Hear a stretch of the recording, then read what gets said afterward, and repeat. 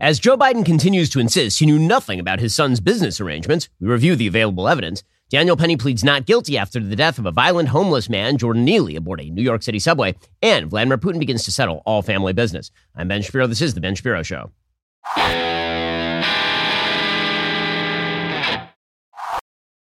Today's show is sponsored by ExpressVPN. Do you like your web history being seen and sold to advertisers? No? Me neither. Get ExpressVPN right now at expressvpn.com/Ben. So Joe Biden, the president of the United States, continues to claim that he knew nothing whatsoever about Hunter Biden's businesses. This is not only unconvincing, it's pretty obviously a lie. Yesterday, the president of the United States was asked by a reporter about Hunter's business dealings. Obviously, he spent literally decades picking up bags of cash in far-flung countries ranging from China to Ukraine. And Joe said the whole time he had no idea any of that was going on. In fact, he had said until 5 minutes ago that Hunter never did anything wrong. Then Hunter had to plead guilty on a couple of misdemeanor charges. He should have been hit with a felony gun charge as well. He probably should have been hit with, as we'll examine, felony tax charges, violation of the Foreign Agents Registration Act, and all of the rest. He didn't get hit with that, possibly because Merrick Garland, the attorney general for Joe Biden, basically said to prosecutors, do not go forward with any attempt to investigate my son in full or prosecute him in full. But in any case, Joe Biden is continuing to stick with the fairly obvious lie that he knew nothing. I knew nothing about his son. Mr. Biden, how involved were you in your son's Chinese shakedown text message? Were you sitting there? Were you involved? No, I wasn't, and I don't. Were you? No. Okay, well, I have some questions. Those questions involve like actual dates and times and timelines and texts, because the evidence is very, very strong that Joe Biden actually was receiving money through Hunter's foreign connections. Let's look at the timeline for a second. So in 2013, when Joe Biden was vice president of the United States, this is NBC News reporting, Hunter Biden joined Joe Biden on a trip to China via Air Force Two. A quote, with granddaughter Finnegan in tow, the Biden men sipped tea in a Confucian-style tea house, leafed through books at local shops, and treated themselves to mid-afternoon ice cream. But almost 6 years later, Biden's trip to Beijing is coming under scrutiny amid revelations about Donald Trump's efforts to dig up information to corroborate his corruption allegations regarding Biden. So, says one of the NBC News reporters, he was with Joe Biden, apparently, during this trip. He was one of 4 reporters who traveled aboard Air Force Two with Biden and his son to China, a visit that was sandwiched between stops in Japan and South Korea. When we got on the plane on a bright Sunday afternoon at Joint Base Andrews, the Bidens were already on board, having just flown in from a family Thanksgiving gathering in Nantucket. What wasn't known then was that as he accompanied his father to China, Hunter Biden was forming a Chinese private equity fund that Associates said at the time was planning to raise big money, including from China. Hunter Biden has acknowledged meeting with Jonathan Lee, a Chinese banker and his partner in the fund during the trip, although his spokesman said it was just a social visit. The Chinese business license that brought the new fund into existence was issued by Shanghai authorities 10 days after the trip, with Hunter Biden a member of the board. So, again, think about those dates. We're now talking about 2013. Joe Biden brings Hunter Biden along with him on Air Force Two. 10 days later, Hunter Biden closes a round of funding from a Chinese business person. All Chinese business people at the top level are functionaries of the Chinese Communist government. Did they cut that deal with Hunter Biden because he is such an excellent business person? Of course not.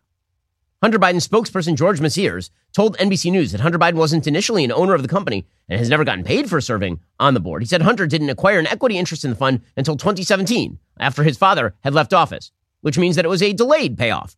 I mean, that's all that means. They cut the deal in 2013, and he basically said, I can't get the payoff until after my dad leaves office in 2017. In any case, the notion that Hunter and Joe were riding on Air Force Two to China together, and that Joe had no idea what Hunter was doing, that's really, really dubious. And of course, that's not the only open business conversation that was happening in the immediate proximity of Joe Biden. According to Miranda Devine reporting for the New York Post in 2021, Joe invited Hunter's foreign associates to breakfast meetings at his vice presidential residence and to his office in the White House, according to Hunter Biden's laptop. He took his son on Air Force Two to countries where Hunter was doing business deals on at least one occasion, included one of Hunter's business partners on the trip itself. Among the more than 100 events scheduled in Hunter's diary at the VP's residence, at the Naval Observatory in Washington, D.C., there are meetings which appear to overlap with Hunter's business interests. According to the laptop, quote, breakfast with dad, Nav Ops, that's one such meeting, recorded for 8:30 a.m., November 19th, 2015. 5 photographs, date stamped on that day, taken at 10:03 and 10:04 a.m., appear on the laptop showing Joe posing with 4 of Hunter's business associates, including Mexican billionaires Carlos Slim and Miguel Alemán Velasco. Here is that picture. Who is in it? Hunter, Joe, and a bunch of Mexican business people.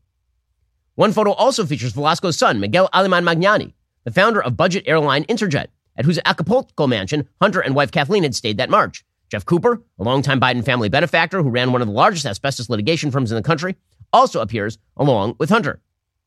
Cooper and Hunter had been working on energy deals in Mexico and elsewhere in Latin America. A 2013 email from Cooper demonstrates their high expectations of the association with the Aleman dynasty. Cooper's association with the Bidens began in 2005 when he started filing multi-million-dollar lawsuits in Delaware in connection with Joe's late son Beau Biden's firm, Biferato, Gentilotti, and Biden. When Joe became vice president, Cooper then put Hunter on the board of his venture capital firm, Eudora Global, and gave him shares in the business, netting Hunter about $80,000 a year, according to documents on the laptop. In 2015, Hunter also received a one-time payment of $300,000 from Eudora. So why exactly was Hunter Biden on the board? Well, to use his dad's name in order to obviously trump up business for Cooper.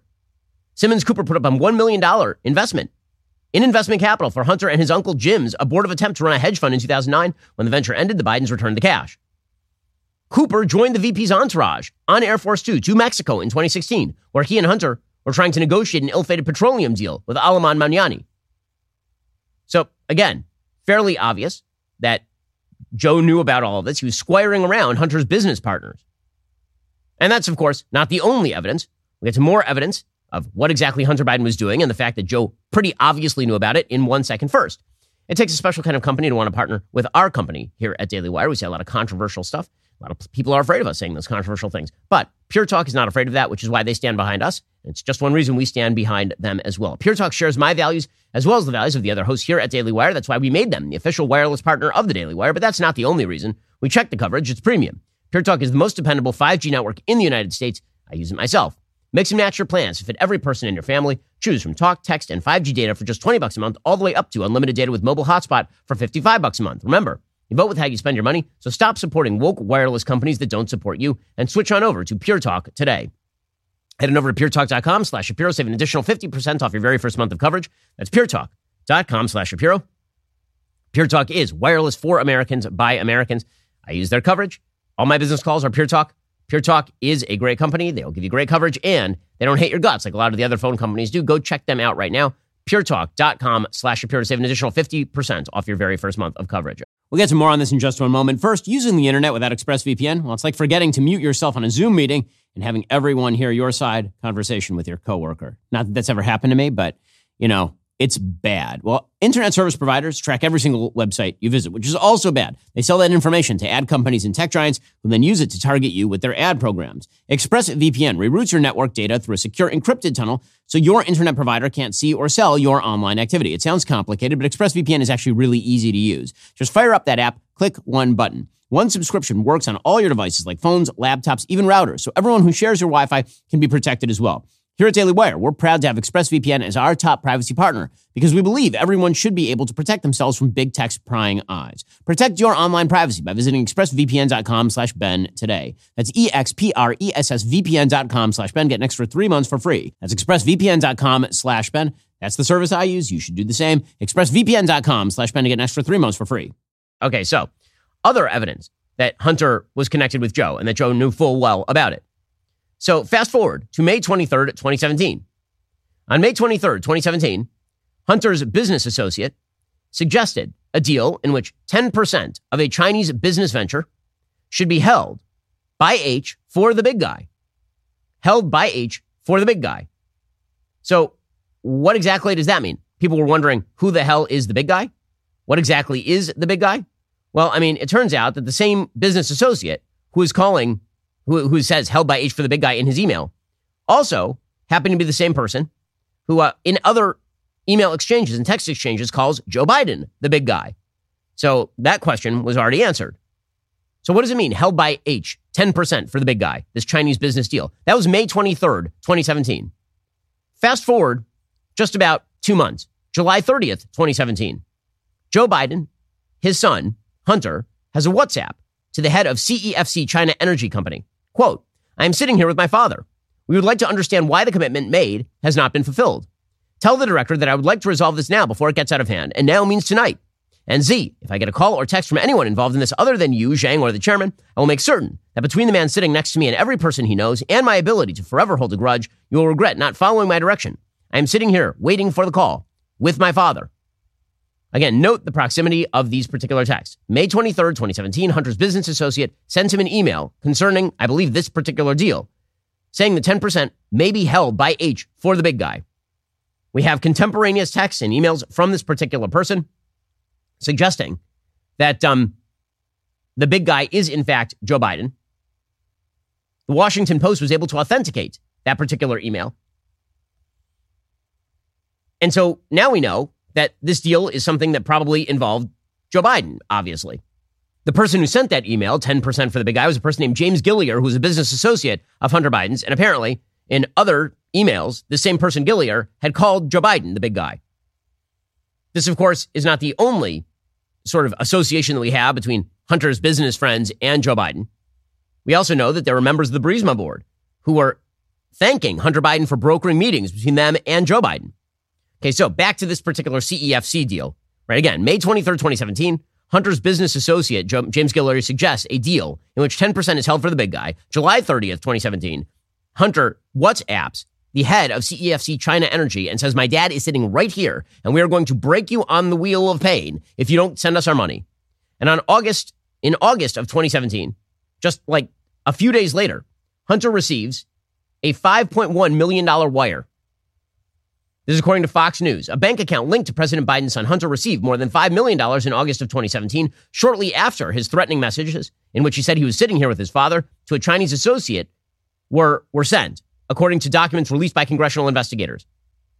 On August 4th, 2017, CEFC Infrastructure Investment, that, by the way, would be approximately 5 days after that WhatsApp exchange, they wired $100,000 to Hunter Biden's law firm, Owasco, according to a 2020 report. Then, just a few days later, on August 8th, 2017, CEFC Infrastructure Investment sent $5 million to Hudson West III, a firm that Hunter Biden opened with Chinese associates.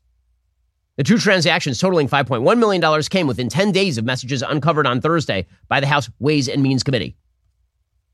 And by the way, we still have no idea why exactly Joe Biden, Joe, had $5.2 million in unexplained income, according to the UK Daily Mail. That is a report dating back to April of 2022. Apparently, the president's financial filings reveal he declared almost $7 million more in income on his tax returns than he did on his government transparency reports. And $5.2 million of those dollars are completely unexplained.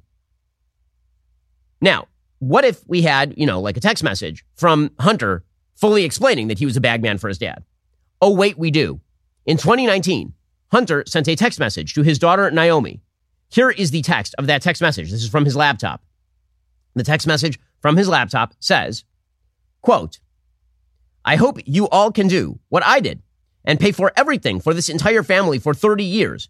It's really hard, but don't worry. Unlike Pop, I won't make you give me half your salary. So when Joe Biden says he knew nothing, do you think that that's true? Do you really think that's true? On a couple of scores. One, he was intimately involved with every detail of Hunter Biden's life, even in his new narrative, right? His narrative, I love my son so much. I was just trying to save him from his own demons. I was trying to save him from his addiction to Parmesan cheese on carpets and hookers. I was involved in every area of his life. But when it came to business, I was hands off. Right there, that's where I drew the line. I was never going to know about any of that. That is not credible on his face. But you know what else is not credible? Do you think that Hunter was texting his daughter about giving money to his dad? Like, how often have you texted your kids or your friends about paying your parents' bills when you weren't actually paying your parents' bills? How often have you had correspondences with other people in which you threaten, as a 50-year-old man, Hunter Biden is not 20, he is 50, as a 50-year-old man, that your daddy is sitting next to you and they need to shake you down together? Do we really think that Hunter was off freelancing this on his own? Does that sound anything remotely plausible, that Joe had no clue what exactly was happening here? It's obviously untrue. Joe Biden is clearly lying. He knew exactly what was happening. And if he knew exactly what was happening, the chances that there was money that was actually funneled to Joe through all of these shell companies is really high. Because I really doubt that Joe Biden is just the kind of guy who's sitting around waiting for all of his friends and family members to freelance off his name, but nothing was coming back to him, especially not when you have full-on text messages from Hunter saying, I'm paying dad's bills. Is it possible this is a mutually enabling relationship? This isn't just a loving relationship from Joe to Hunter? That maybe this is an enabling relationship where Joe, yeah, he loves his son. Yeah, he wants to take care of his son. Yeah, he wants his son not to be a drug addict. But also, One of the reasons for that is because his son also happens to be picking up bags of cash for him. Why exactly was this investigation stopped? Why don't we know more about this? I mean, all this is impeachable, by the way. There are two areas of this that are clearly impeachable. Area number one, if Joe Biden was clearing money while he was vice president or making deals while he was vice president via his son, where he'd pick up the cash on the other end after he left office, that's corruption. It's impeachable now. Two, if he in fact exerted pressure on Attorney General Merrick Garland, which is the only reason Merrick Garland would do this, for Merrick Garland to exert pressure in turn on U.S. Attorney David Weiss to prevent him from prosecuting Hunter Biden or investigating Hunter Biden or going up the chain to the big guy, if that sort of pressure was exerted, that also is impeachable.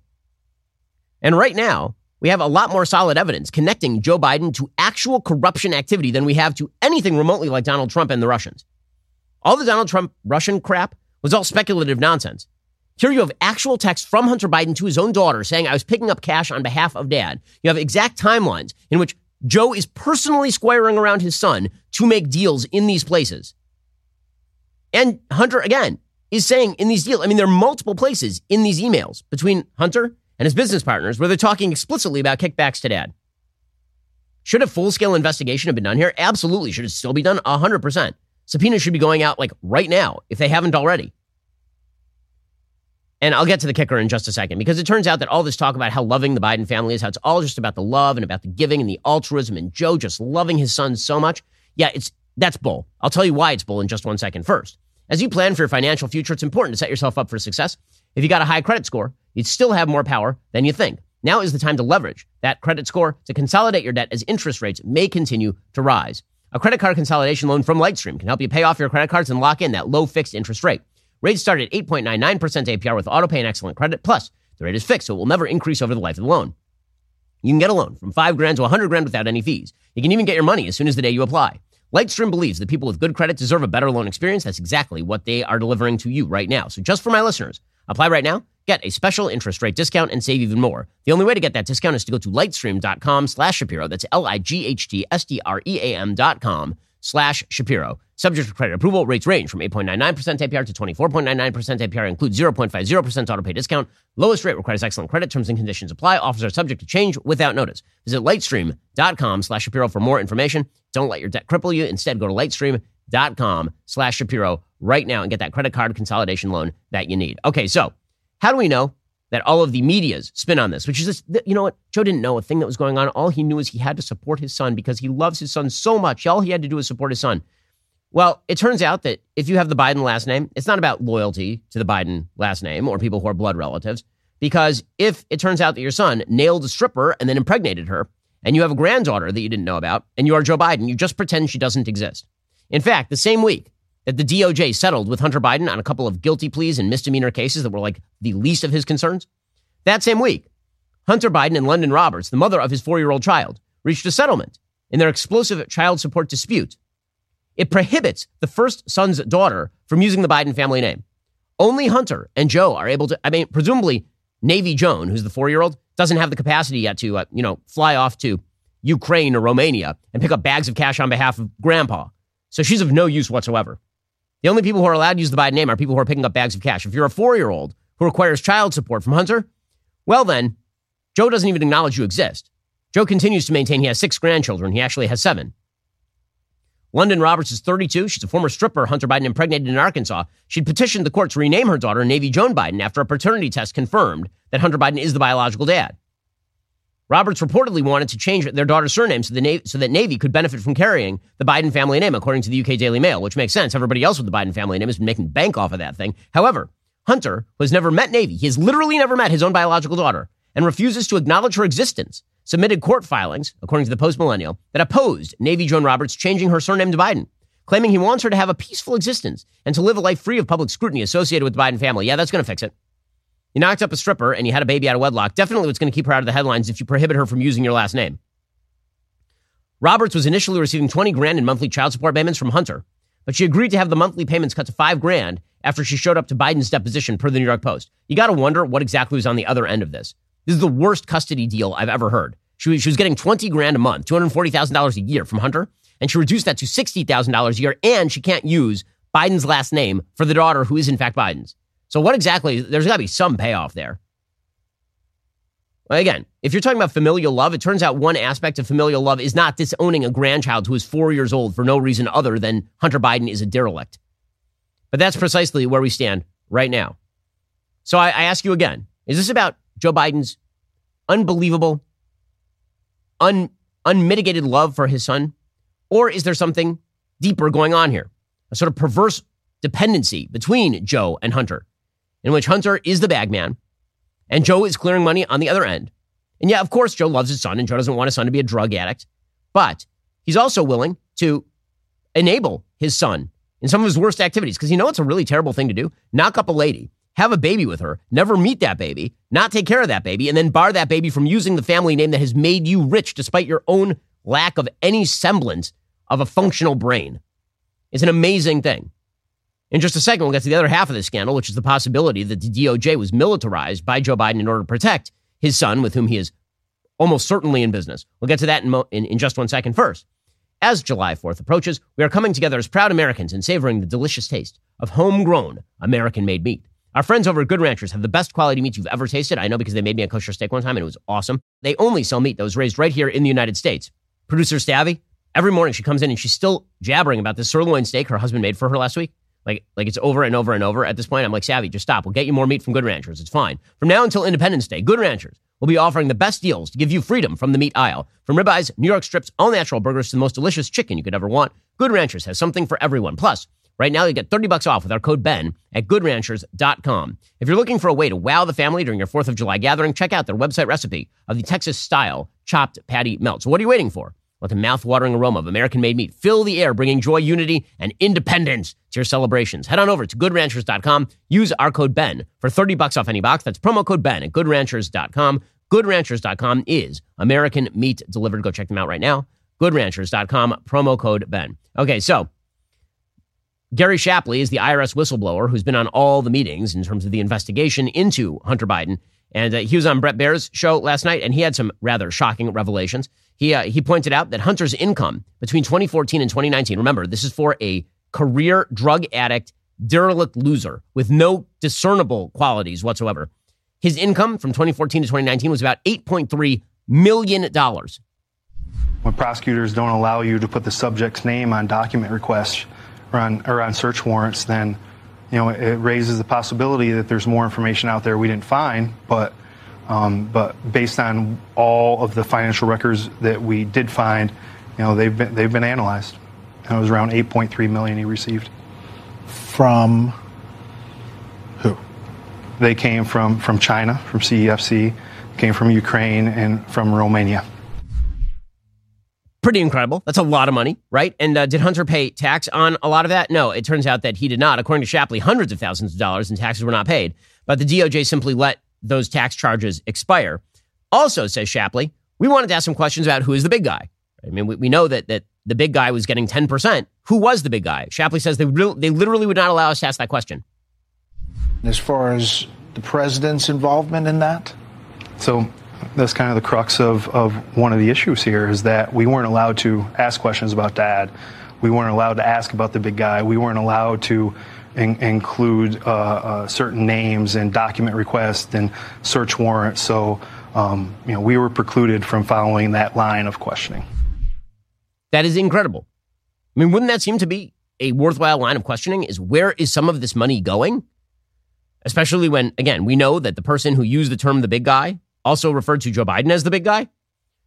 Also, says Shapley, there were no steps taken to investigate whether, in fact, Joe was sitting next to Hunter when he was sending those WhatsApp messages. Wouldn't that be relevant in any way, shape, or form? Because, again, you could be influence peddling back in 2013 and you just say the payoff comes in 2017. And by the way, that might lead to some disputes, because it is quite possible that, let's say you're the head of CEFC, and let's say that Hunter Biden flies to China and makes a deal with you in 2013. And he says, you know what? We'll make the deal with you now, and don't worry, we'll be nice to you. And then in 2017, after my daddy's out of office, then you pass the money, right? Then we'll close the deal, and it'll avoid appearances of impropriety. Well, if you're CEFC's head, at that point, Joe Biden's irrelevant in 2017. So maybe you say to yourself, I don't feel like paying. And then Hunter calls you up and he's like, well, my dad still has a lot of influence in this town and he can wreck you. And then you send the money. Okay, so here is Shapley saying there were no steps to investigate if Joe was even with Hunter during the 2017 text. By the way, we know that Hunter was in Joe's house at the time because the Washington Free Beacon actually examined the photographs on Hunter Biden's laptop, and there are contemporaneous photos, like on that day, of Hunter with Joe next to the Corvette. This WhatsApp message, I mean, it obviously raised the most eyebrows in Washington because it seems to go directly to this. Do you know if there was an effort to authenticate that or to make sure that that had been followed? Sure, and that was the reason why that was included in my testimony, was because when we received the attorney-client filter-reviewed copy of information from the search warrant to Apple, which produced that document, we went back to the prosecutors and we requested to take various investigative steps, and they were not supported. And when they weren't supported, they said, well, maybe he wasn't co-located with him. So, well, we can take investigative steps to see if that happened, right. And they didn't support anything in relation to that effort. Okay, meanwhile, says Shapley, the prosecutors were basically working hand in glove with Hunter Biden's team. Apparently, there was a storage unit that may have had documents that were relevant to this investigation. And instead of just going and raiding the storage unit, because, he was a suspected criminal, in the same way that the FBI raided Mar-a-Lago, instead of doing any of that, they simply just told Hunter's people about it. Transitioning into another search warrant was on a storage unit in Northern Virginia. And during the day of action on December 8th of 2020, we got updated information that said that records were in that location that were, that would be evidence in this particular investigation. And the prosecutors initially were supportive of it, and an affidavit was drafted the night of December 8th, 2020, to go forward for approval. Eventually, the prosecutors decided they didn't support it, so I called U.S. Attorney David Weiss with my senior executive on the phone, and we said, we needed to execute this search warrant. He responded that the prosecutors didn't want to, and I asked if in 30 days, if that storage unit wasn't accessed, and that was the deadline for the document request that was served on that day, then we can execute the search warrant, and he agreed to that. And no sooner had gotten off the phone with David Weiss had we learned that the prosecutors were informing defense counsel of that storage unit and the evidence that existed there. Okay, and obviously it would be beyond Hunter Biden, one of the most upstanding moral people, to just go to the storage unit and destroy anything incriminating. He would never do anything like that. Meanwhile, Shapley says that the Delaware U.S. Attorney David Weiss, who's the one who charged Hunter with these couple of misdemeanors and the gun felony that he ended up essentially being sent to a spa for, Shapley says that the U.S. Attorney David Weiss said that he was denied special counsel status. By the way, the New York Times backs this up. The New York Times buried it in paragraph 21 of a story yesterday, but it turns out that there are multiple witnesses to a conversation in which David Weiss openly suggested that he was asking for special counsel status and was denied it by the DOJ. D.C. U.S. Attorney Matthew Graves would not allow him to charge in his district. So I didn't learn that fact until October 7th of 2022, so looking back to March of 2022. And that's when David Weiss, in October 7th, 2022, said that the D.C. U.S. Attorney's Office will not allow us to charge there. And then he added that he would request he requested special counsel authority and was denied. In that meeting, I even had him repeat that because I knew how important that fact was, and I wanted to make sure I understood it. You were there, and you remember it crystal clear in your mind. Not only do I remember it crystal clear, but I documented it. The email, this is an exhibit in the House Ways and Means Committee testimony, was when I returned home that evening, I documented it in an email, and it's an exhibit. You can look right on there. According to Shapley, all of the most felonious charges were left off the table because, of course, it was Hunter, and Hunter had to be protected at all costs. By the way, think to yourself for a second. If you're Joe Biden and you think that Hunter can get a plea deal anyway, why do you intervene this way? Right? Why do you intervene this way? There shouldn't be any intervention. Obviously, it was fair and upstanding and all the rest. Or why not let Hunter get clocked by the law? I mean, after all, some tough love for your lifelong criminal son might not be the worst thing that ever happened to him. Maybe there's the possibility that this is not about tough love or any sort of love, that maybe actually a lot of this is just about protecting your own ass because you're a lot richer than you should be, having been a lifetime government employee. There are criminal implications in what you were investigating when it comes to Hunter Biden. Oh, absolutely. And, the most substantive felony charges were left off the table. Which would have been what? which would have been evasion for 14, false return for 18 and 2019. So as of right now, in the information that's been out there in the public, it uses the term in excess of $100,000 for 2017 and separately for 2018. The true number is $580,000 of failure to pay for 2017 and $620,000 for 2018. Yet this document puts it close to $100,000. Amazing, amazing stuff. So who intervened? Again, full investigation to Merrick Garland, because somebody's lying here. Obviously, somebody's lying here. Either David Weiss was lying to his own investigators, or Merrick Garland is lying when he says that he had nothing to do whatsoever with whether special counsel status was given to David Weiss. And then there needs to be a full-scale investigation of all these threads. Where exactly was Joe Biden on the day that Hunter was asking the Chinese for the cash? What exactly did Joe Biden know, and when did he know all of it? Where is all this money coming from? How do all these shell companies work? How is the IRS not all over this? Why? Strange. If you did any of the things that Hunter Biden did, the IRS would track you down. There is no question about it. If you were writing off hookers on your tax returns, which is apparently what Hunter Biden did, you would be in jail, and you would have been in jail a long time ago. If your parents were involved in what appears to be a low-level, well, actually not a low-level, a fairly high-level money laundering scheme, if that is, like, you and your dad would be sharing a cell. But if you're Joe Biden, then you get away with it. And one of the reasons you get away with it is because right now, not only are you the president of the United States, but you're a babbling old fool. And because you're a babbling old fool, you're unthreatening. I've said this for a while, one of the great assets that Joe Biden has is that he appears to be in a state of cognitive decline. In the same way that you watch a mafia movie and you will see somebody in a mafia movie who is under investigation pretend to be crazy or pretend to be in a state of cognitive decline so that prosecutors are like, oh, he couldn't have done it. That guy's walking around in a bathrobe. That is basically Joe Biden at this point. I don't think he's pretending, but I certainly think that the decline in his cognitive faculties make him a more sympathetic figure than he otherwise would be. Joe Biden of 2008 was not in any way sympathetic. Now he seems sympathetic mainly because you're afraid that he's going to literally keel over and die at any moment. It makes every speech that he gives now feels like Evel Knievel jumping Snake Canyon. It's amazing. Here is Joe Biden yesterday just babbling nonsensically. A guy driving a truck knocked down a whole bridge and the whole block, 4 lanes of the highway. Well, edifying, isn't it? Also, by the way, Joe Biden is very happy that we're defeating Vladimir Putin in the war in Iraq, apparently. That's another thing that he said yesterday. And then the White House and reporters cleaned up the transcript. They said that he actually said that we're defeating him in the war in Ukraine. But that's not what he said. To what extent has Vladimir Putin been weakened by recent events? It's hard to tell, but he's clearly losing the war in Iraq. He's losing the war at home. And he has become a bit of a fly around the world. I believe this is the second time in 2 weeks that Joe Biden has referred to the war in Ukraine as the war in Iraq because he no longer has a functioning brain. In other Joe Biden health news, apparently he's begun using a CPAP machine to help deal with sleep apnea. It is very common. There are a lot of younger people who have it, but it's a little bit different when the person who's using a CPAP machine.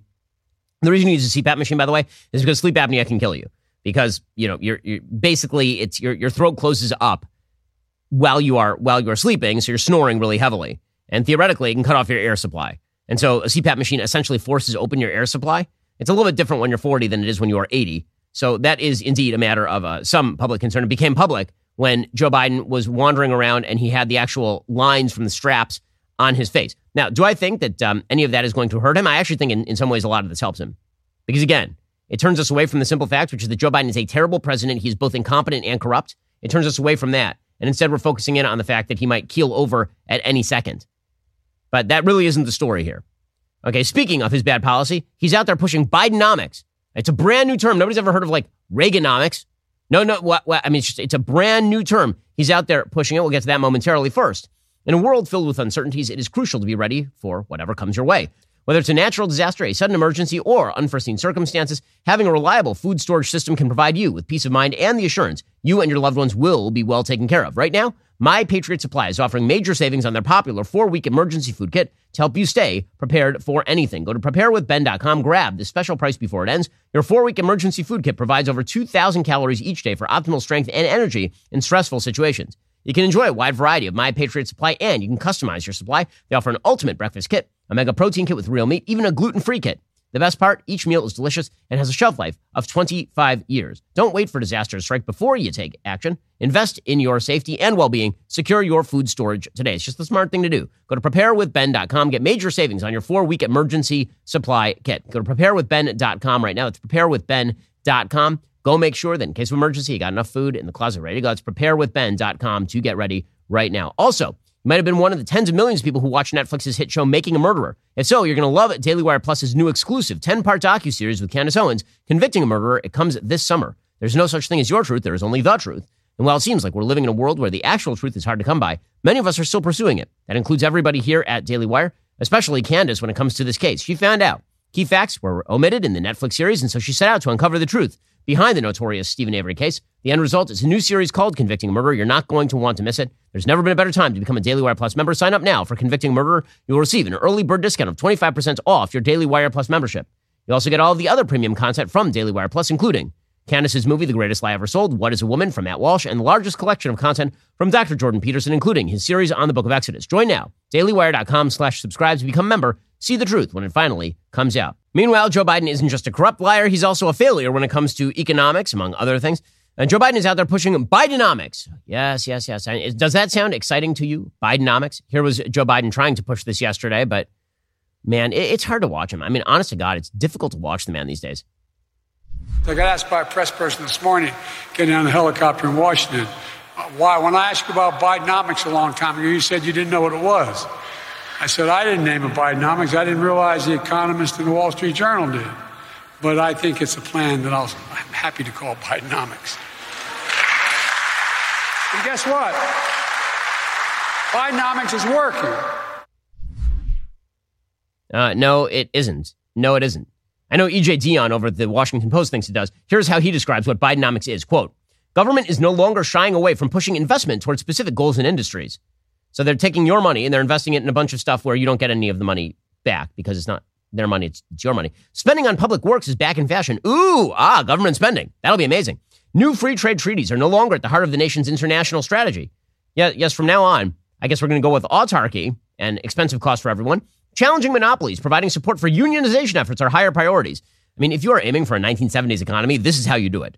You boost the union so that you increase labor costs. You simultaneously increase inflation to pay for the labor costs. You then get rid of free trade treaties, which artificially boosts all of the costs. And you dump more public money into the till. Just makes perfect sense. Well, here's the thing. Real hourly wages under Joe Biden have fallen 3.16%. And Joe Biden's people are out there lying. So Biden's OMB director was out there lying yesterday, suggesting that Shalonda Young, that they are in a period of massive wage growth. Literally every month of Joe Biden's presidency, wages with inflation taken into account have gone down. Real wages are down every month of Joe Biden's presidency, and here they are just lying about it. Do you see a mild recession as possible at the first part of next year? Not when you see jobs numbers like this. Not when you see wage growth like this. That is just not consistent with a recession. You know, for 2 years, I've been asked the same question or told prognosticators say a recession is coming, and we continue to see a strong labor market in this country. Well, just like they said inflation isn't coming. Remember that? It was a transitory phenomenon. No big deal. And it's now 3 years in, and the inflation is still sky high. It's now embedded in the American economy. Well, they're doing the same thing now. They're saying no recession is coming. Guys, stagnation is coming. And you know who knows this? Everyone who's an investor. Everyone who's an investor is holding out on the side. They got all their cash out of the markets. They're attempting right now to essentially get as liquid as humanly possible because they do not want to be invested in these markets when it goes down. I mean, people are really, really, I talk with business people every day. Everybody is wary. They don't know which direction this is going, but they do know, very few people think that a big booming economy is coming or is currently working right now. So Bidenomics is a failure. And it's not just that Biden's strategy has failed nationally. It's also that when you localize Biden's strategies, that fails as well. So this takes us to New York City. So New York City has set a new record, guys. Are you excited? They have a record 100,000 people living in homeless shelters. They're doing an amazing job in New York. I mean, those are big numbers. According to the New York Times, New York City passed a woeful milestone this week, spurred by an influx of migrants from the nation's southern border. For the first time, there are now over 100,000 people in homeless shelters, city officials said on Wednesday. Days earlier, the city said the number of migrants in shelters had passed 50,000.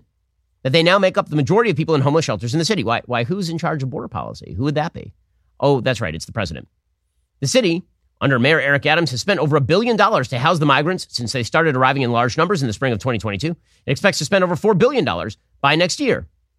But it's not just migrants who are the problem. Obviously, you have a massive embedded homeless problem in New York City, where they refuse to put people who are severely mentally ill or drug addicted off the streets. They leave them on the streets to commit horrifying crimes. And then when you defend yourself, and when you defend others, then they throw you in jail. Which brings us to the case of Daniel Penny. Yesterday, Daniel Penny, who's, of course, the military veteran who put Jordan Neely in a fatal submission hold. He's been charged. He pled not guilty in court. Jordan Neely was, of course, a career violent criminal who had something like 42 prior arrests, and he was threatening people and screaming at them on a subway when Daniel Penny, a Marine Corps veteran, came up behind him and put him in a submission hold. He was accompanied by 2 other men of a diverse race.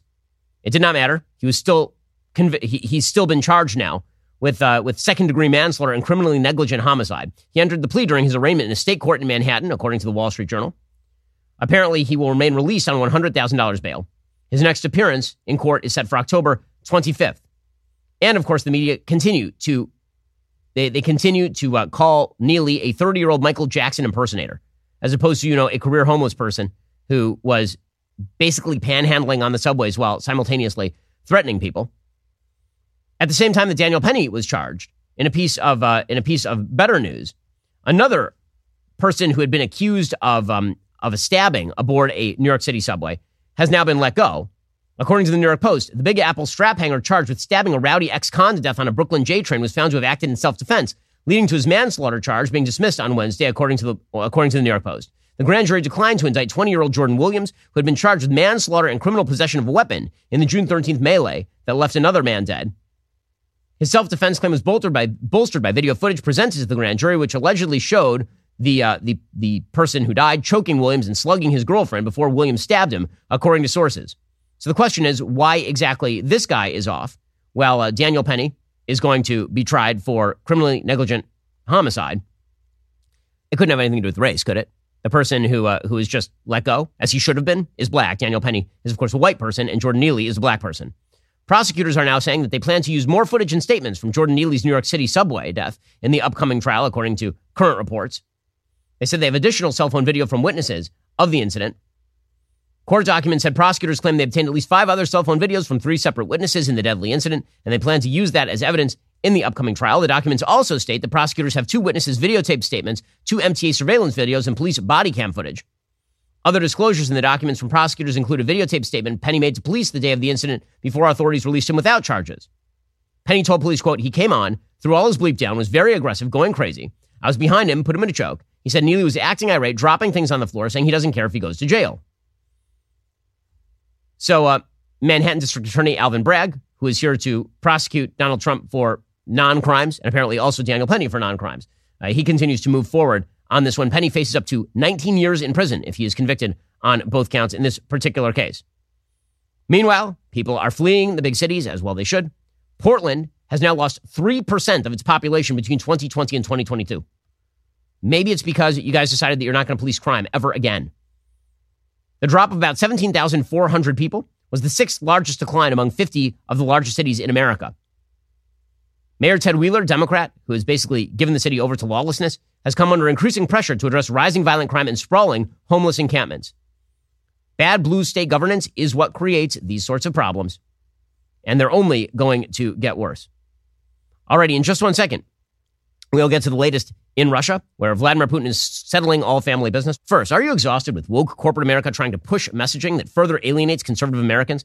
It's happening all over the country, obviously. Family retailers are selling tuck-friendly bathing suits, and coffee shops are strong-arming customers to support abortion, and beer companies are forcing gender ideology on you when all you really wanted to do was just have a very watered-down beer. Thankfully, with Public Square, we don't have to fund these companies any longer with our dollars. Public Square is an app and website where you can get connected to tens of thousands of businesses from all different industries who share your value for life, family, and freedom.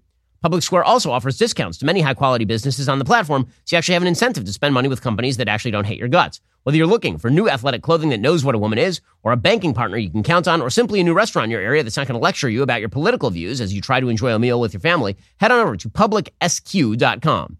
Public Square is free to join as a consumer or a business owner. You can get started right now at publicsq.com or download their app today. That's publicsq.com right now. I get this question from a lot of people all the time. How do I find businesses who don't hate my guts? Well, this is the answer. Public Square. Go check them out right now. publicsq.com or download their app today. Okay, meanwhile, Vladimir Putin is now settling all family business. According to the Wall Street Journal, he is moving to seize control of the Wagner global empire. The Kremlin is assuring nations in Africa and the Middle East that it's going to continue to manage the Wagner forces, which have spread Russian power at little cost to Putin. So the Wagner is a mercenary group that has been used by Vladimir Putin since basically 2014 to do his dirty work everywhere from Ukraine to Syria. And then apparently he attempted to essentially override the head of the Wagner group, Yevgeny Prigozhin, and then take control of it. And that is why Prigozhin tried to lead a revolt against Putin, and that went sideways very, very quickly. And he is now in Belarus awaiting his suicide. But Wagner is apparently now in the crosshairs of Putin. He's going to sort of vertically integrate these mercenary forces directly into the Russian armed forces. Russia's deputy foreign minister, according to the Wall Street Journal, flew to Damascus to personally deliver a message to Syrian President Bashar al-Assad. Wagner Group forces would no longer operate there independently. Senior Russian foreign ministry officials phoned the president of the Central African Republic, whose personal bodyguards include Wagner mercenaries, offering assurances that Saturday's crisis would not derail Russia's expansion into Africa. Government jets from Russia's Ministry of Emergency Situations shuttled from Syria to Mali, another of Wagner's key foreign outposts. The rush of diplomatic activity reflected Putin's attempt to play down the chaos at home and assure Russia's partners in Africa and the Middle East that they are not going anywhere because these mercenaries have basically been used as shock troops by a bunch of bad foreign regimes. J. Peter Pham, former special envoy for the West African Sahel region, said Wagner helped Russia build its influence and the government is loath to give it up. Wagner give the state deniability. The question is whether they can manage its complexity and deal with additional scrutiny. I mean, the answer now is that Russia doesn't care. I mean, right now, what Wagner originally offered to Putin is they could commit whatever human rights violations they wanted to commit, and Putin couldn't be directly blamed because he didn't run them. And he was connected to them, but he wasn't in direct control. Well, now I'm not sure that Putin cares, considering he's been firing rockets at apartment buildings in Kiev. So, I think that at this point, what is the harm of vertically integrating? The big break between Wagner and the Russian government came over Defense Secretary Viktor Shoigu, who's done apparently a terrible job in the Ukraine war, and the Wagner group's head was like, guys, you're doing a horrible job. We hate this. And the response from the Russian government was to essentially try to take control of the entire Wagner group itself. So now Russia's deploying all of its top diplomats to various foreign regions to try to convince them that Wagner is not going away, so that this entire battle does not change the face of Russian sort of footprint across the world. Meanwhile, Putin, it sounds like, is just getting rid of top people who may have been involved in the attempted coup. According to The Guardian, a Russian general who previously led the invasion force in Ukraine has not been seen in public since Saturday, with U.S. intelligence reportedly claiming he had prior knowledge of the uprising led by Prigozhin. General Sergei Surovikin is the head of the Russian aerospace forces and formerly Moscow's supreme commander in Ukraine. Prigozhin had welcomed his appointment to that post in 2022, calling him a legendary figure and born to serve his motherland. Those well-publicized links led to rumors that Surovikin may be purged or put under investigation for supporting the mutiny. So his suicide notice, I'm sure, will be issued in the near future sometime. Again, if you're going to come for Vladimir Putin, it turns out that you had best make sure that you're not drinking any plutonium-laced coffee anytime in the near future, because Putin is fond of assassinating his political opposition. And meanwhile, controversy over at the Vatican. Still unclear what the full story here is, but there are a lot of suspicions that the Vatican is now investigating one particular bishop named Joseph Strickland of Tyler, Texas, because he was critical of Pope Francis. His critique of Pope Francis is because he thinks that Pope Francis is too socially liberal, an assessment with which I, who have no dog in this particular fight, I fully agree with that. I think Pope Francis is a disaster area of a pope. Pope Benedict was great. Pope Francis, not so much. But apparently the Vatican is now investigating Bishop Joseph Strickland. This was led off, at least allegedly, by Strickland leading a protest against the LA Dodgers for them honoring the Sisters of Perpetual Indulgence, a gay hate group that hates Catholics and makes fun of Catholic iconography and all the rest of this. According to the Catholic News Agency, it's unclear how many of his tweets are related to the investigation. One directly addresses his supporters, in which he thanked an organization for its support. Other than that, his Twitter feed appears to be on par for the widely popular firebrand bishop, who is admired by many Catholics for his outspokenness against prominent modern-day issues like abortion, gender ideology, and the political agendas of elected officials who blatantly disregard the sanctity of the unborn. The cause of the investigation from Rome is unclear, and it comes following his participation in that Eucharistic procession and prayer rally in L.A. to protest baseball's L.A. Dodgers, honoring the Sisters of Perpetual Indulgence.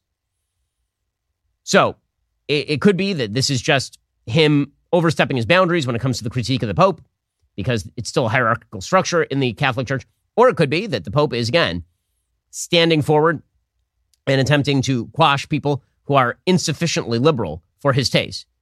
Whatever it is, I would say that it's fairly obvious from all the Catholics that I talk to that a schism is arising inside the Catholic Church, and that schism is growing wider, not narrower, and that is largely due to the vagaries in leadership of the current Pope. Okay, time for a couple of things I like and then some things that I hate.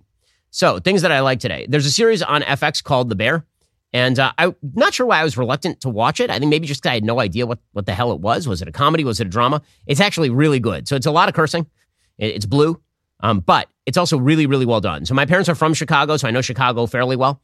And this is like a real Chicago series. Like, it's like south side of Chicago, Chicago White Sox area, which is my team. And it's a terrific series about a guy who was a top chef at Nobu, which is widely ranked as the best restaurant in the world. And his brother commits suicide and was running a beef eatery, essentially, in Chicago. And now he has to go back home to Chicago, and he decides to take up where his brother left off at the restaurant and try to fix the restaurant. And so it's all about running a restaurant. It's all about cooking. And all the performances are great. It's really well shot. I mean, beautifully directed. Here's a little bit of the preview. 25 pounds? No, I ordered 200. Where's beef? You still got that meat connect? You get $12.50 for that on eBay. Boom. You cut vegetables like a bitch. Again, it's really fun to watch. It's a weird thing that I think we all kind of like watching people cook on TV. It makes you very hungry to watch the show, for sure. Why didn't you leave it to you then? You can't taste any of it, but it looks good. The performances are great. The guy who plays the lead is really terrific. Jeff. It's pretty gritty and realistic. And again, one of the things that I like about this show is that what it really is mostly about is a guy who is very good at a thing trying to make a place better. And that's kind of awesome. It's very capitalistic in that way. It's a really pro-business and pro-small business show. And it's really about competence, about core competence. One of the things I realized about TV shows and movies that I like to watch, I like watching people be good at things. And this is a show about a guy who's very good at a thing and how he's trying to make other people better at the thing. And it's pretty wonderful. Okay, time for some things that I hate. So, as we all could have predicted by the amount of glowing media coverage that the Barbie movie was receiving, it's going to be just a liberal bleep show. Now, actress and Saturday Night Live alum Kate McKinnon is praising the Barbie movie for showing that, quote, gender roles deny people half their humanity. Yes, if you're a woman and you are expected to act, quote unquote, like a woman, this means that you're being denied the other half of your humanity, which is just, I'm sorry, the notion that women ought to be feminine and men ought to be masculine. And that doesn't mean, like, in every aspect that there's no crossover, but that's a general expectation, that this denies people. You know what denies people their humanity? Not allowing them to be what they are. And what they are, women are feminine, men are masculine. Telling them that women ought to be masculine, men ought to be feminine is absurd. McKinnon made the comments during an interview with Fandango, where she, along with Barbie co-stars Issa Rae, America Ferrera, and Margot Robbie, discussed some of the themes of the summer film. During their discussion with Fandango, the actresses delved into some of the feminist themes of Barbie. Namely, the movie is in part a story of female empowerment that relegates the male characters, like Ken, to more of a support role. Well, I mean, that was necessary because, as we all know, Ken is really the star of the Barbie show. I mean, like, Ken was always an afterthought, by the way. Co-star Issa Rae, who portrays Barbie Land's president, commented on the feminist themes, while McKinnon went even further, claiming the film script torches gender roles entirely. In the film, various Ken dolls are played by Ryan Gosling, Simu Liu, and others, with Gosling playing Robbie's particular male counterpart.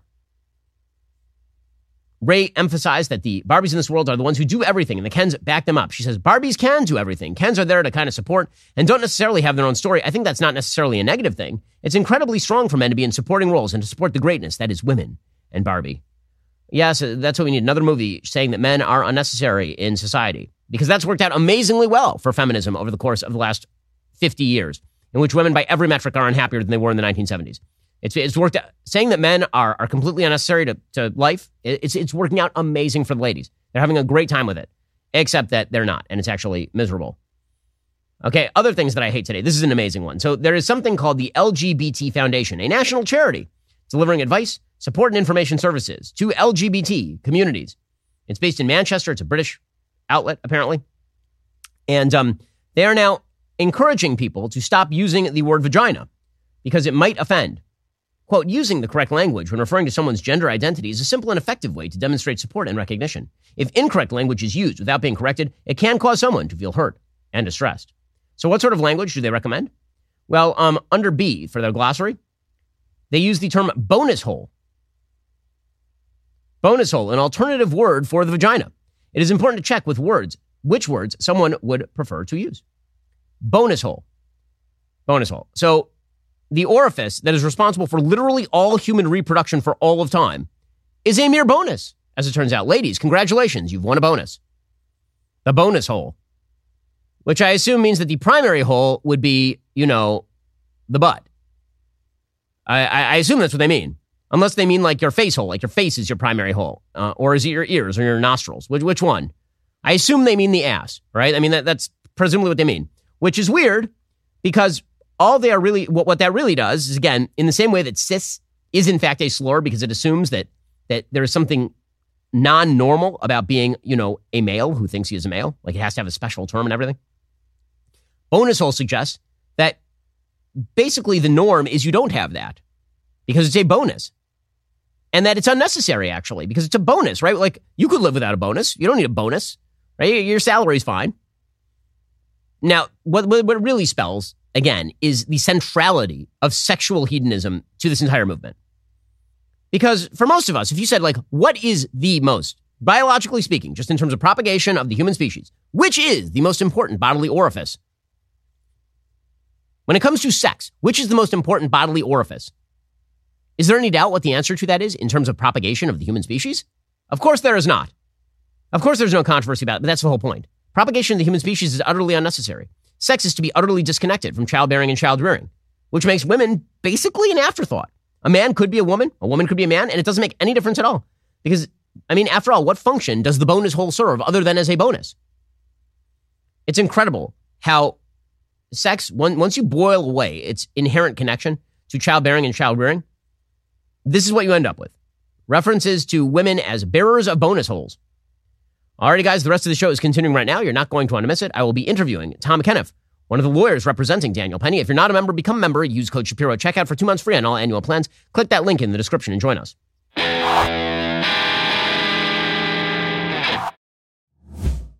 We'll get to more on this in just 1 second. First, Pure Talk believes in American values, and that free should mean, like free. So when you switch to Pure Talk today, you'll get a free Samsung 5G smartphone. There's no 4-line requirement, no activation fee, just a free Samsung that's built to last with a rugged screen, quick charging battery, and top-tier data security. Qualifying plans start at just $35 a month for unlimited talk, text, 15 gigs of data, and a mobile hotspot. Pure Talk gives you phenomenal coverage on America's most dependable 5G network. It's the same coverage you know and love, but for half the price of the other guys. The average family saves almost $1,000 a year. So I challenge you to choose a company that actually doesn't hate your guts and shares your values. Let Pure Talk's expert U.S. customer service team help you make the switch today. Go to puretalk.com/Shapiro to claim your eligibility for your free brand new Samsung 5G smartphone and start saving on wireless today. Again, go to puretalk.com/Shapiro to switch to my cell phone company. I've been using them for years. They're fantastic. You'll love them as well. Go to puretalk.com/Shapiro and claim your eligibility on that free brand new Samsung 5G smartphone. Start saving.